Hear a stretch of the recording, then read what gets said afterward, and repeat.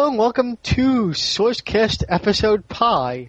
I'm JD. And I'm Jeremy. And this is episode 3.14. As we mentioned last week in episode 3, we're going to do, on the weeks that we don't do distro reviews, little mini episodes where we maybe discuss what's going on in the Linux community, or we take viewer feedback, or we review, for example, hate to spoiler things, but I think I did already last week. We're going to review KD4 here as well, because we've been playing with it the past week. And well, I would say instead of playing with it, we were avoiding the urge to take another human's life, but go on. Okay, then. And, yeah, this episode, these point episodes are mainly for everything that really isn't a distro review. And we'll be doing them every other week, as I mentioned, and we decided to call this episode Pi because it's the only time we'll get to have an episode Pi, so you know what? Episode 3.14, you will like it. Well, first we got an email from someone, we will call them Skeleton, with a 0 instead of an O. And they like the podcast, but they had a question for us. They have this is just terrible modeling. I want to know who thought this was a good idea in marketing. An HP DV6436NR Z Alpha 219er 8360 Tango Foxtrot. The actual model name of this thing is DV6436NR. I've heard of it. It's actually a decent HP laptop from what I've heard. And he wants to know what distro would be the best, because he's tried Ubuntu, SUSE, and Mandriva, and none seem to work with his wireless. He was going to try Gen 2 or maybe BSD to try and compile drivers from scratch, and wanted to know what distro we would recommend. I couldn't find a lot of information on the hardware in this laptop, but it looks like it is running the latest generation of craptastic Broadcom Wi-Fi. BCM43XX legacy driver is totally hopeless on this platform from what I dug up. B43 may work. Throw some salt over your shoulder and give it a shot. But in terms of getting bleeding edge hardware support, if you don't want to wait a few months for other distros to catch up, Gen 2 is not a bad shot. It'll probably be simpler for you in the long run, just because it's so ridiculously easy to get the absolute very latest kernel, or even an SVN of the kernel they're working on if you're so inclined. Also, I would also recommend Arch, which is both me and Jeremy are now using it, because, first of all, it's just as easy to compile a module for your kernel as it is in Gen 2. You don't have to deal with compiling. It seems like he only wants it because he needs something that'll work with his Wi-Fi card, and he probably doesn't want to have to recompile all of KDE or GNOME just to get a working Wi-Fi card. Yeah, but before if you're not comfortable with those distros, the first place I would tell you to go is go download the alpha of the next version of Ubuntu. I've had terrific luck with hardware support and alphas of Ubuntu for stuff I couldn't even get to work in Gen 2 or Arch. Some really nasty firmware-driven, software raids that really wanted to pretend really, really hard that they were a real hardware raid, and I could not get that to work in Gen 2 or Arch when I played with it, and it works just fine in the Ubuntu Alpha when I tried it. So that's probably your easiest first place to go, but of course it is an alpha of Ubuntu, so don't expect everything to be working nice and pretty when you try it. Yeah, the current alpha of Ubuntu 8.10, it's using the latest kernel, which is 2.6.26, but, they haven't even made a live CD for it yet, so that just shows you how kind of not ready for prime time it is. Yeah, you can find some unofficial, sort of homegrown live CDs. Give them a shot. You can? Of Alpha, 2? I think so, yeah. Because they say, next Alpha, Alpha 3, I think, is next. They will have a live CD, but, yeah. Okay, so thanks for that email, and keep them coming. Yep, JD at sourcecast.org and Jeremy at sourcecast.org for him. Yes, and on to the next part of our little discussion here, and that is retouching on our review last episode of SUSE 11.0. We actually had a sort of, I guess you could call it developer. He called himself a member of the OpenSUSE project, and we had him respond to our reviews. I'll go ahead and take up his issue with my review, and that was that I installed it from a 10.3 disk, which, well, okay, guilty as charged there. So I did sort of overlook any installer features that were added in 11.0. So in the interest of fairness, I went and downloaded the 11.0 live CD and did a completely new fresh install from that, and it was a mixed bag. They did fix a few of the minor things I had. The authentication method when you install it in the 11.0 live CD is indeed hidden by default now. Also, it actually gives you a helpful message that tells you what to do before you reboot. That's also good. And it has a much, much, much sexier looking post-install wizard. The downside is pretty much everything that I really hit OpenSUSE for to begin with, and that is ridiculously slow and ridiculously painful software management. And he said, the dist upgrading wasn't supported, and I understood that, and I went for it anyway because at this point I don't see any reason why any distro, especially one with Novell's backing, shouldn't be able to pull off dist upgrade. I can't name a major distro that can't dist upgrade. Can you? I can't name a minor distro that can't dist upgrade. I mean, we're not talking about, something all that new here. Debian's been able to dist upgrade since Woody, and of course, you've had rolling release. Woody, actually. It's been able to dist upgrade since, I think, one release before Woody. And then, of course, you've had people like Gentoo and Arch where you just don't even bother. You keep rolling on. So I don't see why they technically can't do that. I think asking your users to go to the trouble to download a CD every 6 months or however often you release and do a complete risky, might I add, very risky install from a CD, because if something goes wrong, it's a much higher odds of being, unbootable. At least when you dist upgrade, you can leave fallback kernels and things like that. So yeah, fallback kernels, and you can still chroot, everything still pretty much works a little bit. But upgrading from a CD, and also, I didn't read the documentation, but it's also probably suggested that when you upgrade from a CD, that you also reformat, so you're basically telling everybody, back up your data every 6 months, otherwise you shouldn't upgrade. It's just. And the other thing he said was that, first off, my Wi-Fi still didn't work in 11.0, and it is an evil Broadcom card, but it's been around an awful long time, folks. It should work by now. And he said, hey, if you don't have an internet connection, how are we supposed to, go pull the repositories? And my answer to that is, well, all you're changing in the path of the repositories between releases is a version number.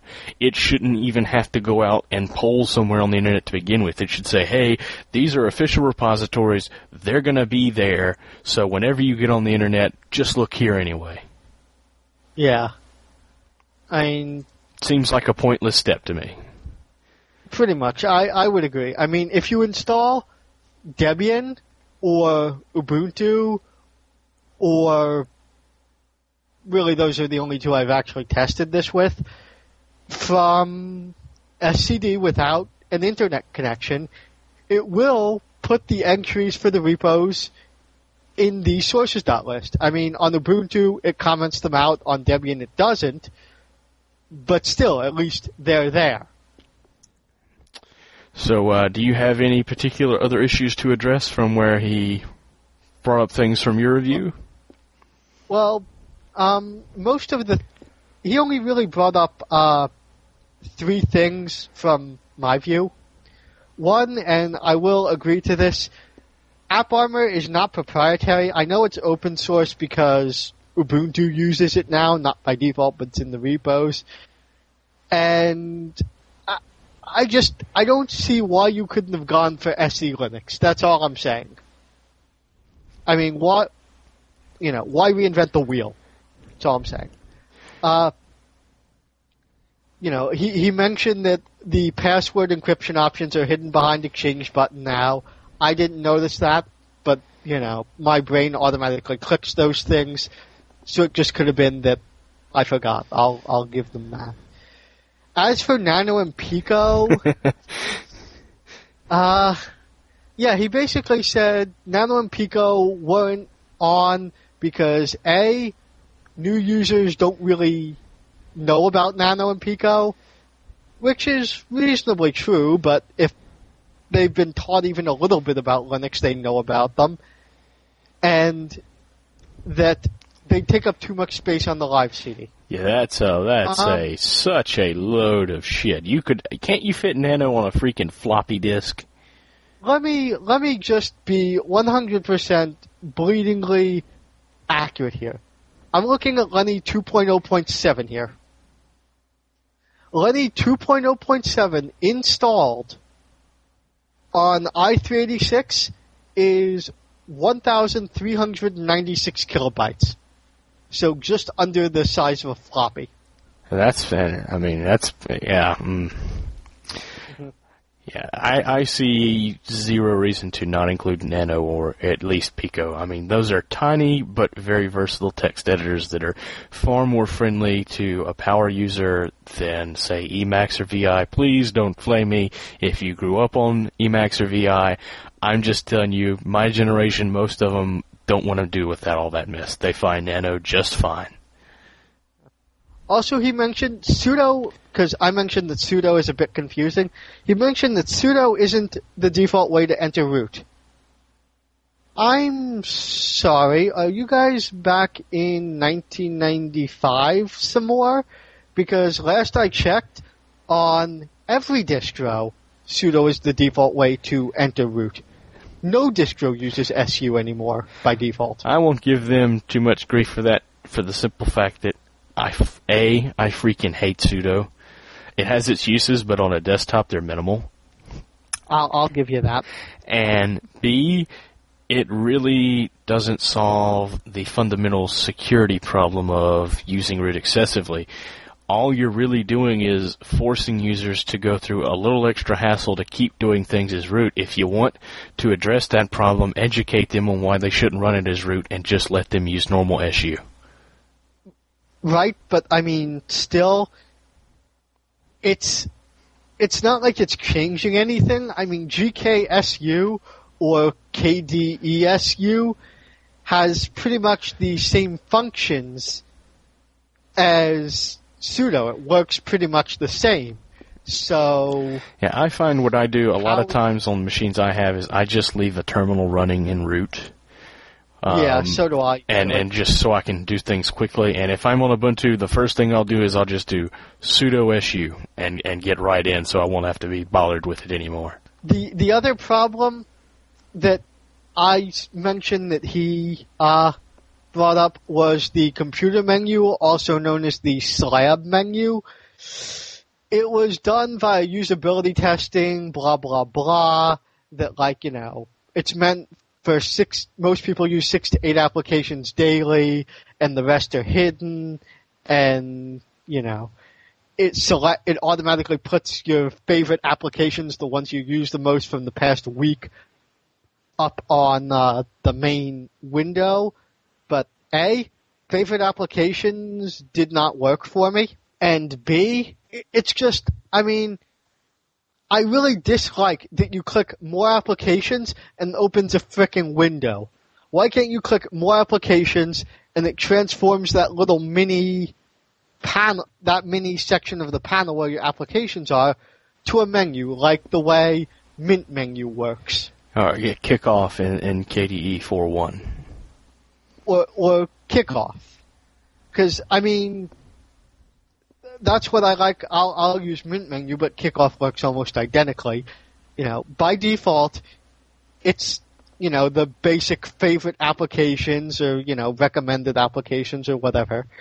And then you click a button, and it goes to, right in that same slab menu, it goes into, app accessories and multimedia, internet, all that stuff. I just don't see why it couldn't have been implemented that way.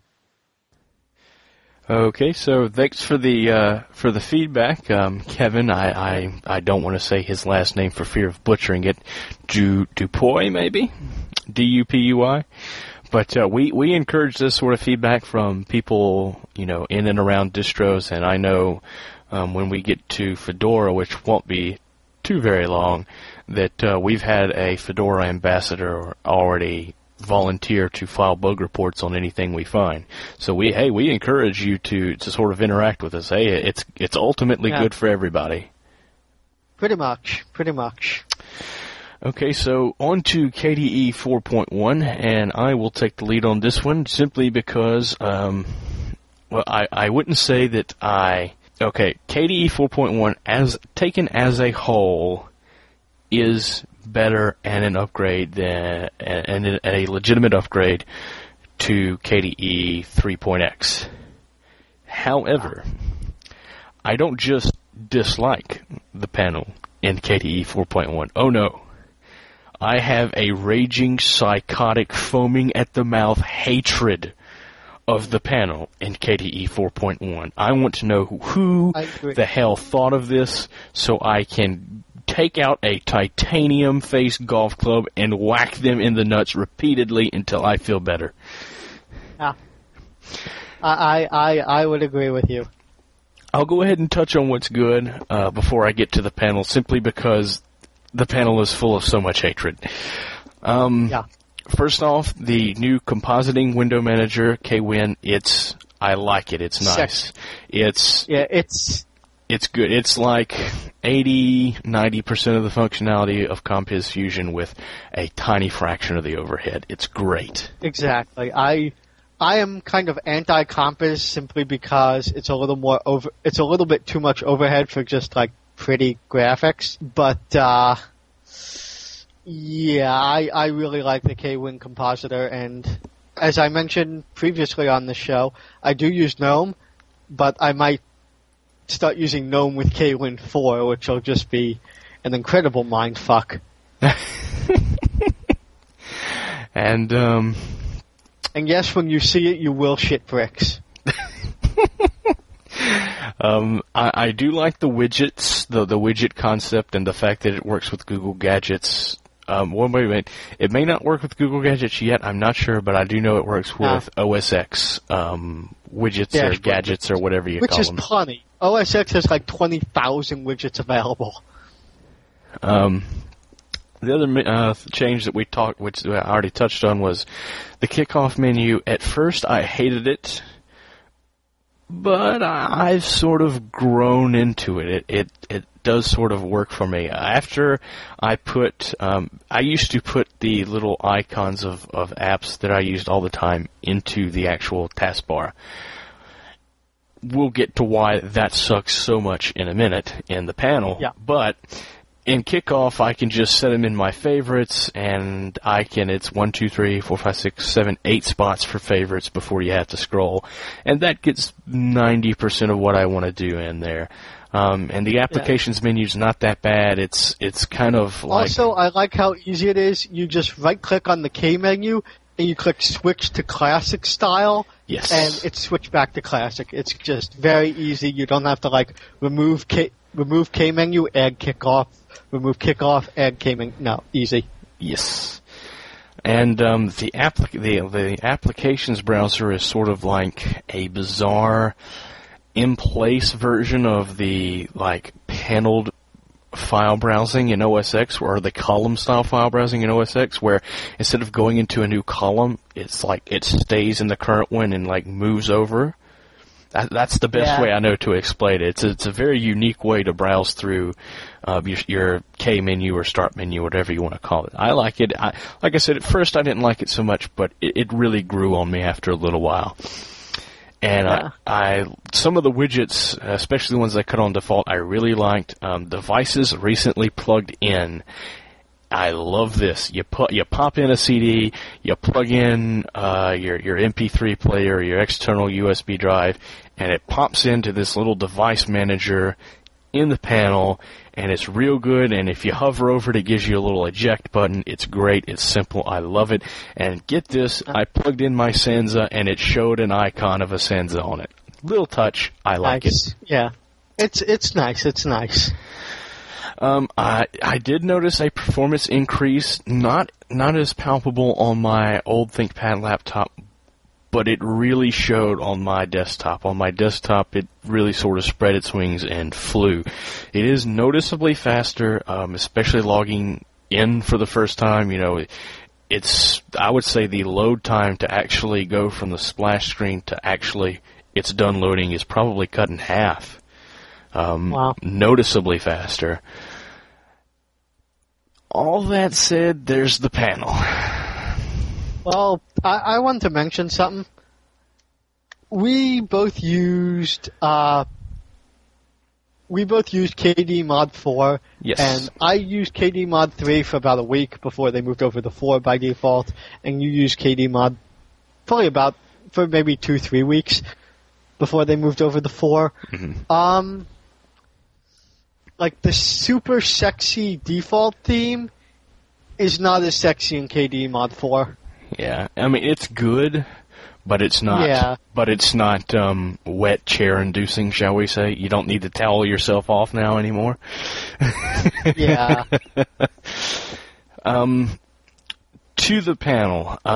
First off, it took me several hours to figure out how to scale the panel. I'm not talking about how wide it takes up at the bottom. I'm talking about like how if you in the past in KDE you could right click on it, you go to size and you could set it to custom or presets and because I like mine to be the 32 pixels. I believe the preset they call it is small. It's the one up from tiny. It's 32 px icons all up and down the taskbar. It's nice and small. It gets out of my way. I like it like that. It took me probably 4 or 5 hours to figure out how to get it like that. And of all the places you would have thought I would have found that, Google, nothing. The Arch Linux forum, nothing. The Arch Linux wiki, nothing. I found it on freaking YouTube because somebody had to make a video to explain how to do it. That is so incredibly awful. Basically, there's the little cashew on the far right of the panel, and you click it, and you go into quote-unquote edit mode.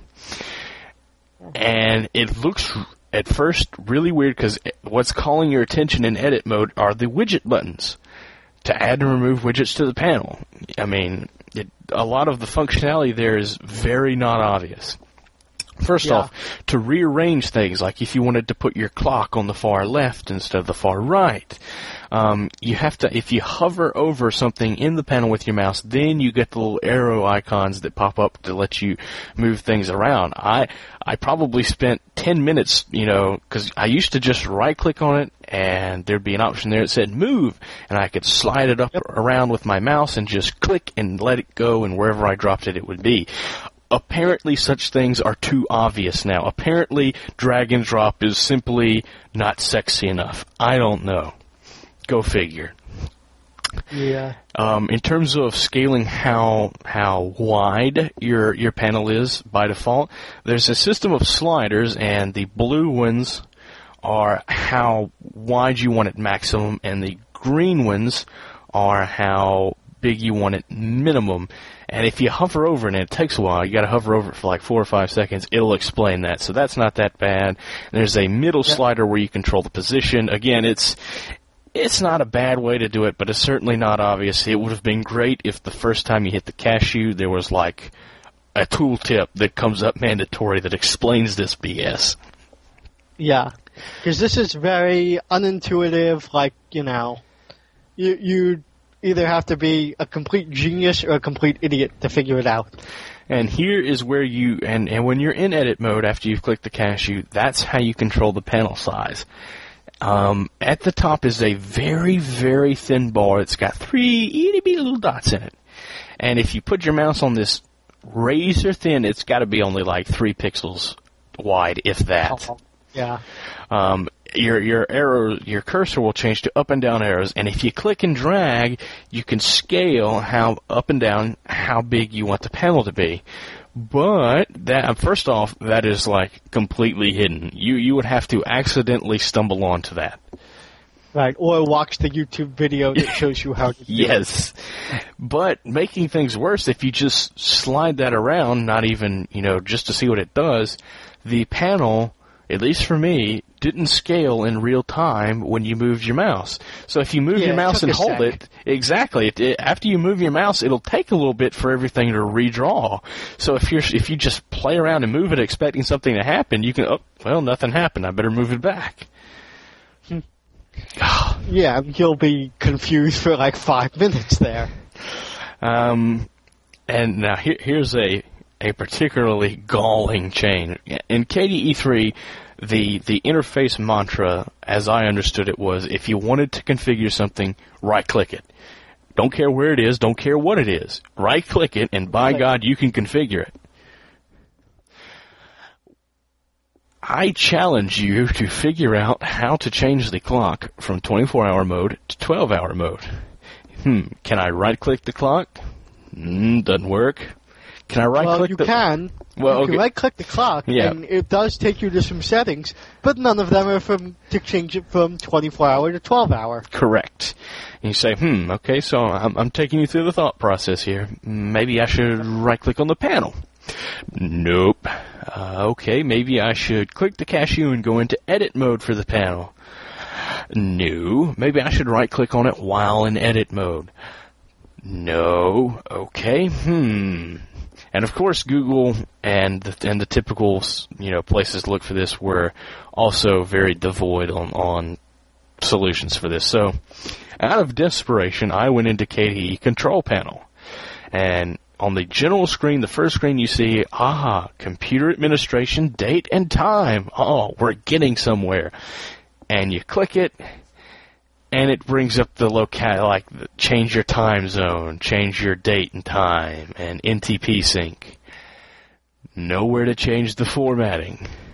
So you kind of scratch your head and say, At this point I was guessing. I was just clicking stuff at random. As it turns out, to change the clock in the panel from 24-hour mode to 12-hour mode, you have to go to the completely WTF location of go to the KDE Control Center, go under the Personal tab, Personal, that makes sense, and then go into Regional and Language. That makes even less sense. I would go there if I thought, hey, I want to change, from English to Spanish. Or dollars to Great GBP. Yes. Written pounds. And under Country, Region, and Language, there's a whole bunch of little tabs over on the right, and one of them is Time and Dates, and there, finally, for the love of God and everything holy, you can change the time formatting. And what makes that even worse is you actually have to use the drop-down because it's something very unintelligent. Like, you can't just, it's HHMM and SS if you said the seconds. It's not as simple as removing, one of the H's or adding AM to the end or something like that. It's like you gotta add something friggin' weird that's a drop-down. Yeah, the way they sort of zero pad is to use a lowercase versus a capital case. It's not really your typical kind of deal. But it did allow me to delete the AM/PM specification on the time format to get rid of the freaking one of my huge pet peeves of the little AM/PM thing at the end of the clock. Because hey, I wake up in the morning, I can see the sun, I know whether it's AM or PM. Yes. So that's like to change the clock from 24-hour format to 12-hour format. I struck out probably, I guess, had to have 12, 15, 20 guesses before I finally found it. Just a whole bunch. Almost everything dealing with the panel is just poorly thought of, hard to configure, not intuitive to use. It's just bad. And for me, I mean, I really, really hardcore hoped that Copeat in KD4 would be awesome, because I'm a big Copeat fanboy. I used it under GNOME for a long while until I moved over to this Debian install. Taskbar flashing broke. I'm not completely blaming Debian. I'm not blaming Copeat. I'm not blaming anyone for that. Just saying it happened. And I was giving big hopes to Copeat with KD4. No. I add my Jabber account. It crashes. I try going back in, removing Jabber, adding my MSN account. Crashes. You know, like I mentioned last episode, I expected KD4 to be really nice, but no. Yeah, I'm using KDE Mod 4.1 on all of my desktop machines, and overall I'm happy with it. I'm much happier with it on my desktop. For some reason, the speed difference doesn't seem to be that palpable on my laptop, but on my desktop, it's a much friendlier, much better experience. It is better despite the fact that the panel is fail in almost every way imaginable. Okay, so on to Xorg, and this is an interesting topic because it is obviously you gotta have it if you want a desktop Linux. And not a lot of people report on it. Phoronix is one of the good places to find out the deets on what's going on with X, but not a lot of people report on what's going on with X. Yeah. And if you've been following X, they've had a lot of big things planned. You know, things like kernel mode setting. They want to leave the Xorg config file in the dust so you don't have to deal with it anymore. They want it so-called bulletproof X, to where it'll just configure itself properly to begin with. Yes. But there have been a lot of development challenges with X. I know that X Server 1.4.9, I want to say, maybe 1.4.1. It's something in the 1.4 series. 1.4.1. Yes, was over a half a year late, and didn't ship with the feature set it was promised to have. Pretty much anything major within the X project is slowly moving behind date and behind features. Yeah, 1.4.1 was supposed to basically fix all the crashers, all the major bugs in 1.4, because they basically rewrote everything for 1.4. So that's understandable that, you know, there were bugs, you know. But it took them, it was over 6 months late, and there are still 2 very major bugs that are classified as either major or critical in the X bug tracker that were slated to be fixed in 1.4.1. Now, before we get too much in depth with X, it's probably, I find this terribly interesting. It's good to know who's actually working on it to begin with. Yes. And this is really surprising. A lot of this is very, very surprising. First off, the graphics makers, the major ones don't do squat for X. AMD/ATI was less than 0.5% of changes in X. But, see, AMD/ATI, whatever you want to call them, they may not merge many changes in, but at the very least, they say, here are our specs, you know, you all can work on them, have fun. Yeah, but that's strictly for 2D, though. They're still holding their cards on 3D. Oh, I thought they gave out 3D. As far as I know, 3D is no. 2D is pretty much completely open, but 3D is still pretty much a proprietary landscape. Hey, I could be wrong, but that's my understanding at this time. If somebody out there, thinks I'm a bleeding idiot, email me and tell me, and give me a link, back up your evidence, show me how I'm wrong, and I will do a mea culpa next episode. Yes. NVIDIA was expectedly a little bigger, but still pretty small, about 1%. And speaking of NVIDIA, one of their proposed changes actually got rolled back. What they wanted to do is, and I actually agree with this, they wanted to change X so that when it goes to configure the X server, your resolution, all that good stuff, and if it sees that you have a vendor ID that corresponds to an NVIDIA card, it will automatically try to use NVIDIA's binary driver if it's installed before defaulting to the open source NV driver. I really don't see a problem with that because the NVIDIA driver isn't really, first off, there's nothing out there to replace the NVIDIA driver for 3D anything, pretty much. Yeah. It's a nice theory, but it sucks. Yes, so far it's still woefully behind. I mean, hey, I'm all for open source and so on, but what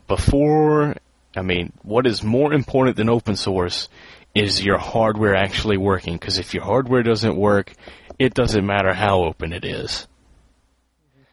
And exactly. if you want to do some 3D gaming or some serious 3D CAD work, and you got an NVIDIA card, you've got one choice, and that's that binary driver. Period. So I didn't see the real big deal with this, especially since on most distros you have to sort of go out of your way to install the NVIDIA driver. Presumably, if the NVIDIA driver is resident on your system, and you have an NVIDIA card, you want to use the driver to begin with. Right. And basically, the ex-developers rolled back the change that the NVIDIA guy made and said, hey, we don't want X to depend on proprietary blobs that we can't develop. I mean, he made a good argument in principle, but in functionality, I think the argument is pretty lacking. Simply because the user would have to go out of their way in almost all cases to install the NVIDIA binary driver, and if it's there, why not use it? I mean, it's not like they were trying to force the NVIDIA driver on everybody. And if you were using the NVIDIA binary driver, and this is the way it is now, Bulletproof X, it helps you a little bit if, you get a kernel upgrade and you don't install the new NVIDIA binary driver. But, you can't use, X without a config, because it'll use the 2D driver, and that's just not fun. So, I mean, I see both sides of the argument, but taking into account that, your end user, is the goal here, I don't see anything wrong with changing the behavior of X to do that. It's a minor change, and it only helps the user in the end. Yeah. But back to the contributors, the actual distributions of Linux were much smaller than I thought they would have been. Let me rephrase that. The community-based Linux distributions were much smaller than I figured they would have been. Debian was about 1.5%. All of the BSDs were about 1.5%. Gentoo was a little under 0.5%. Huh. And what's really shocking is the heavy hitters, the people really doing work behind X. And we'll go ahead and get out of the way. 31% of the commits were categorized under other. That's, a whole bunch, professor working in his free time. Like 0.25% making a change to 1.c file or something. Exactly. Lots of people doing one change, small changes, things like that. And that was about 30%. Yeah. The real heavy hitter. There's nothing against that, just to mention. There's nothing against that. It's more or less that, any work is good. Yes, any work is good, but, the people who drop in and make one change aren't the people who really sustain the project or give it long-term vision. Mm. the people really, the number one contributor to X was Red Hat at 16%. I think Red Hat probably does far more work for Linux than anybody really appreciates. Yes, they don't toot their horn. Sorry. Yeah. They don't toot their horn on what they do at all. I mean, they took the huge money hit for the patent and basically gave the patent away to everybody in the open source community. Yep. And they're pretty much the number one contributor to X in terms of an entity. Probably a quarter of the code in GNOME is probably Red Hat. Maybe 5-10% of the code in KDE 3 at least is Red Hat. What else? You know, a lot of kernel code is Red Hat. I know that for a fact. It's just that like Red Hat has, yes, they're kind of the original, you know, Linux company, but they've got so much stuff, and nobody gives them really any credit for that. Yes, they have just a shocking amount of output and changes and influence in the major projects, and hardly anybody knows about it. They, like I said, they don't toot their horn on what they're doing, and I think they should do that a little more because I think they're horribly underappreciated. I mean, they don't toot their horn, but like, for example, and I think I kind of talked about this on an earlier episode. That was the wrong one. I'm going to my GNOME panel and I fail. Well, there's always KDE mod. True, but if you get past the panel, it's really good. Well, no, because I did this at another time.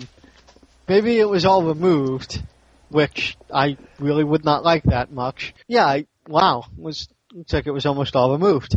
You know, you right-click on the trash in GNOME, I think probably 2.20 and earlier, and you go to About, it says, you know, copyright Red Hat 2004.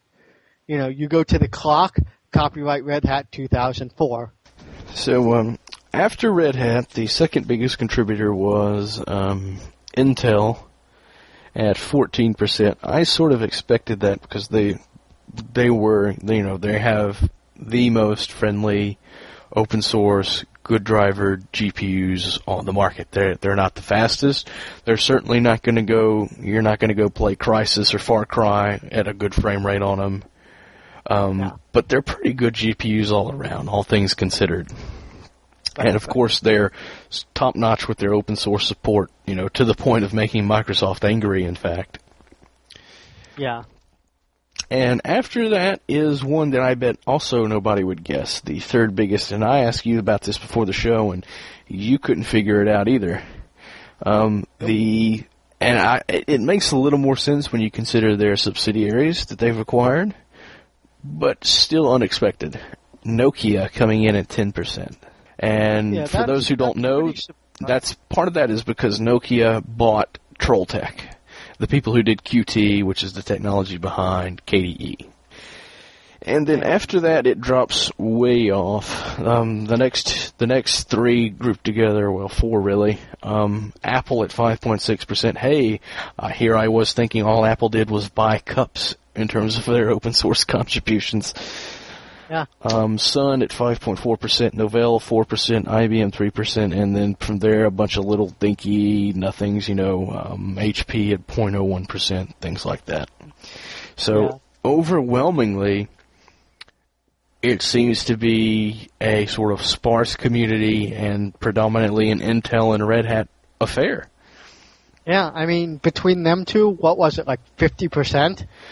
Between Red Hat, Intel, and community, you're at over 50%. Yeah, I mean, that's interesting. But I mean, the thing is that Red Hat's driving this. They've got money in the bank. You know, it's not like they're doing this in their free time. You know, they're actually getting paid for this, and yet there are so many delay after delay after delay. Yes. You know, and things that people have been like wanting. For example, MPX, multiple pointer X. It's not the coolest thing ever, but it's kind of nice. That was supposed to be an Xorg 7.4, which is in release candidate now. It isn't. It won't be until 7.5, which could be, and probably will be, another year before that comes out. I mean, one of the targets for Ubuntu 7.10 was Bulletproof X. And they had to actually cherry pick some of the Bulletproof X fixes from Trunk because Xorg 7.3 wasn't ready in time. It just feels to me like, one of the most integral parts of Linux. And it doesn't get the love it deserves, but it's so integral and it's falling so far behind. Yeah, I would agree. It's not like they've lacked vision. They've had good features announced. Real noticeable improvements. But it seems like after they have their little, I believe they have like a little developer summit. It seems like after they meet and they announce the upcoming release and the upcoming features, you don't hear from them until, months after release, and then it's saying, oh, we're going to cut this, we're going to cut that, and then they vanish again, and you hear from them a couple months later, and it's finally a release, and a little more is cut out, and stuff's pushed back even further. I mean, it's basically the Vista of Linux software development. Oh, no, he went there.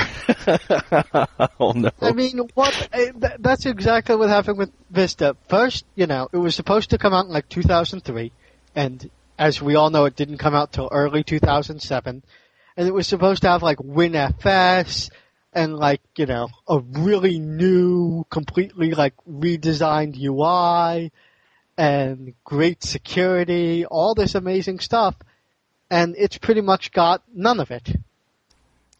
Yeah, if there's any ex-developers out there listening, or if you know somebody who's an ex-developer, put them in touch with us. I would like to know what their take is on what's going on. Is it just that there's so much work and they're understaffed, they don't have enough manpower, or it's just, really, they have to doing a lot of rewriting of code. It's just really hard. I mean, I know one of the biggest challenges with X is that becoming a developer for X is just a huge pain. There's so much you have to learn just to have basic competency in what's going on and keeping up to date. It's kind of like the Linux kernel. Yeah, you can come in and make a bug fix, but do you really feel competent enough to code on it some? Yeah, no. And I mean, that's the other thing that I was going to mention. Outside of the kernel, what's the most important piece of Linux? Outside of the kernel and the C compiler. Sorry. Yeah, outside of the kernel and GCC, I could make a pretty good argument for HAL and dbus and those other project porting sort of initiatives for, open. Well, here's the thing. We lived without HAL. We lived without UDEV.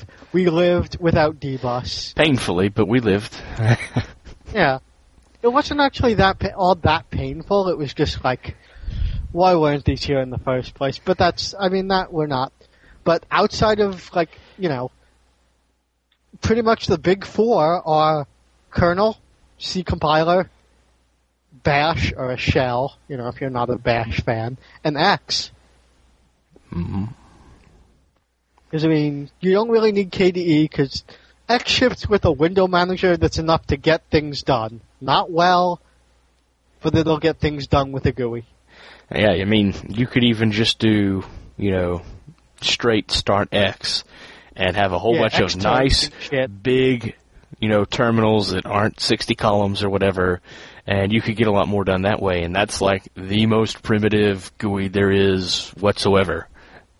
Yeah. And then, the X kind of stuff, like X clock and shit like that.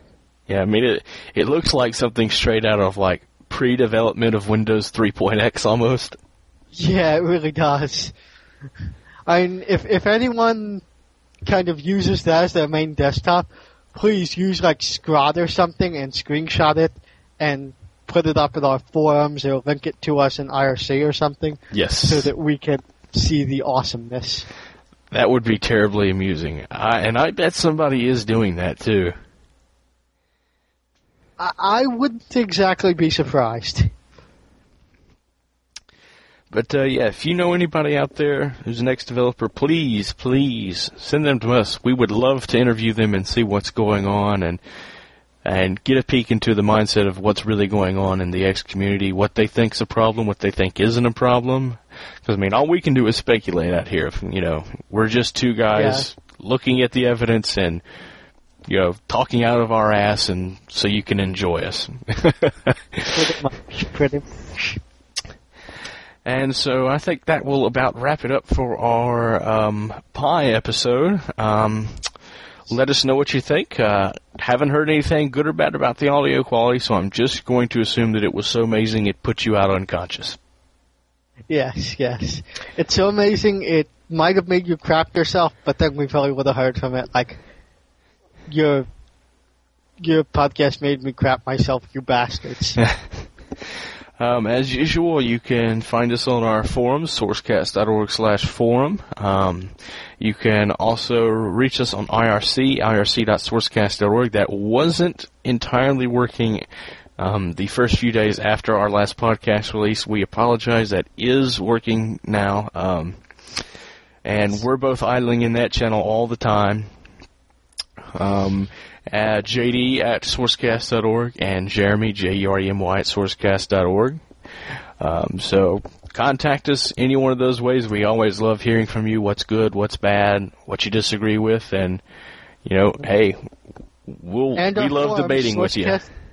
Yep, and our forums, sourcecast.org/forums. Yes, and as one little tidbit of something I plugged last episode, we now have a call for papers and a preliminary sign-up for the Southeast Linux Fest. So if you're in the Southeast and are interested in traveling to the Southeast in the summer of 2009, go to southeastlinuxfest.com/wiki. And even better still, Chris DeBona, I'm sure if you're listening to this podcast, you probably know who he is. He has expressed extreme interest in coming, and barring other conflicts, we'll probably be there, hopefully as a speaker, but we're still talking with him. Yes, also it is possible, and I'm not really a part of the Southeast Linux Fest because I'm not in the Southeast. Yeah, Yankee. Yeah. But some employees from Red Hat and RPath might be there because they're just up in Raleigh, North Carolina. So if any of you guys, if any RPath or Red Hat developers, people are listening, you know, take a look. And maybe, just maybe, we may sneak you down here and we may do something like a live show there. It'll all just see how it shakes out. But if we do that, of course, it will be like Lug Radio Live, only minus all the BS. Yes, minus all the BS, minus John O'Bacon. That's what I should have said, minus the John O'Bacon. I should have gone with our running joke. You should have. Although it would be amazing if he was actually there. Okay, hold on. Here we go. It'll be like Lug Radio Live minus the Ubuntu Love Fest. There we go. That works. So contact us any of those ways: forums, comments, email, IRC. We love interacting and talking with you, and we'll help you out any way we can. Yep. Until next time, you've been listening to Sourcecast. I'm Jeremy. I'm JD. So until next time, remember, if you're having trouble with your hardware in Linux, just post a scathing review on Dig and have 10,000 people there flame the hardware vendor out of existence.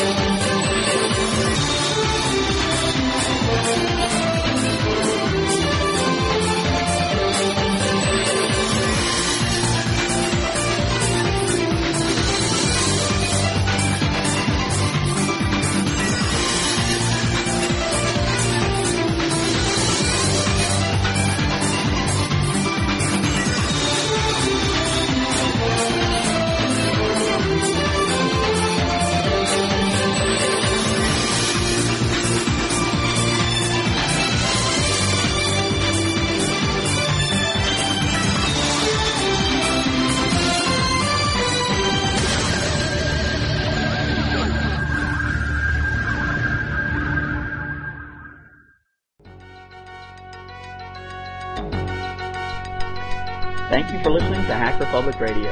HPR is sponsored by Caro.net, so head on over to caro.net for all your hosting needs.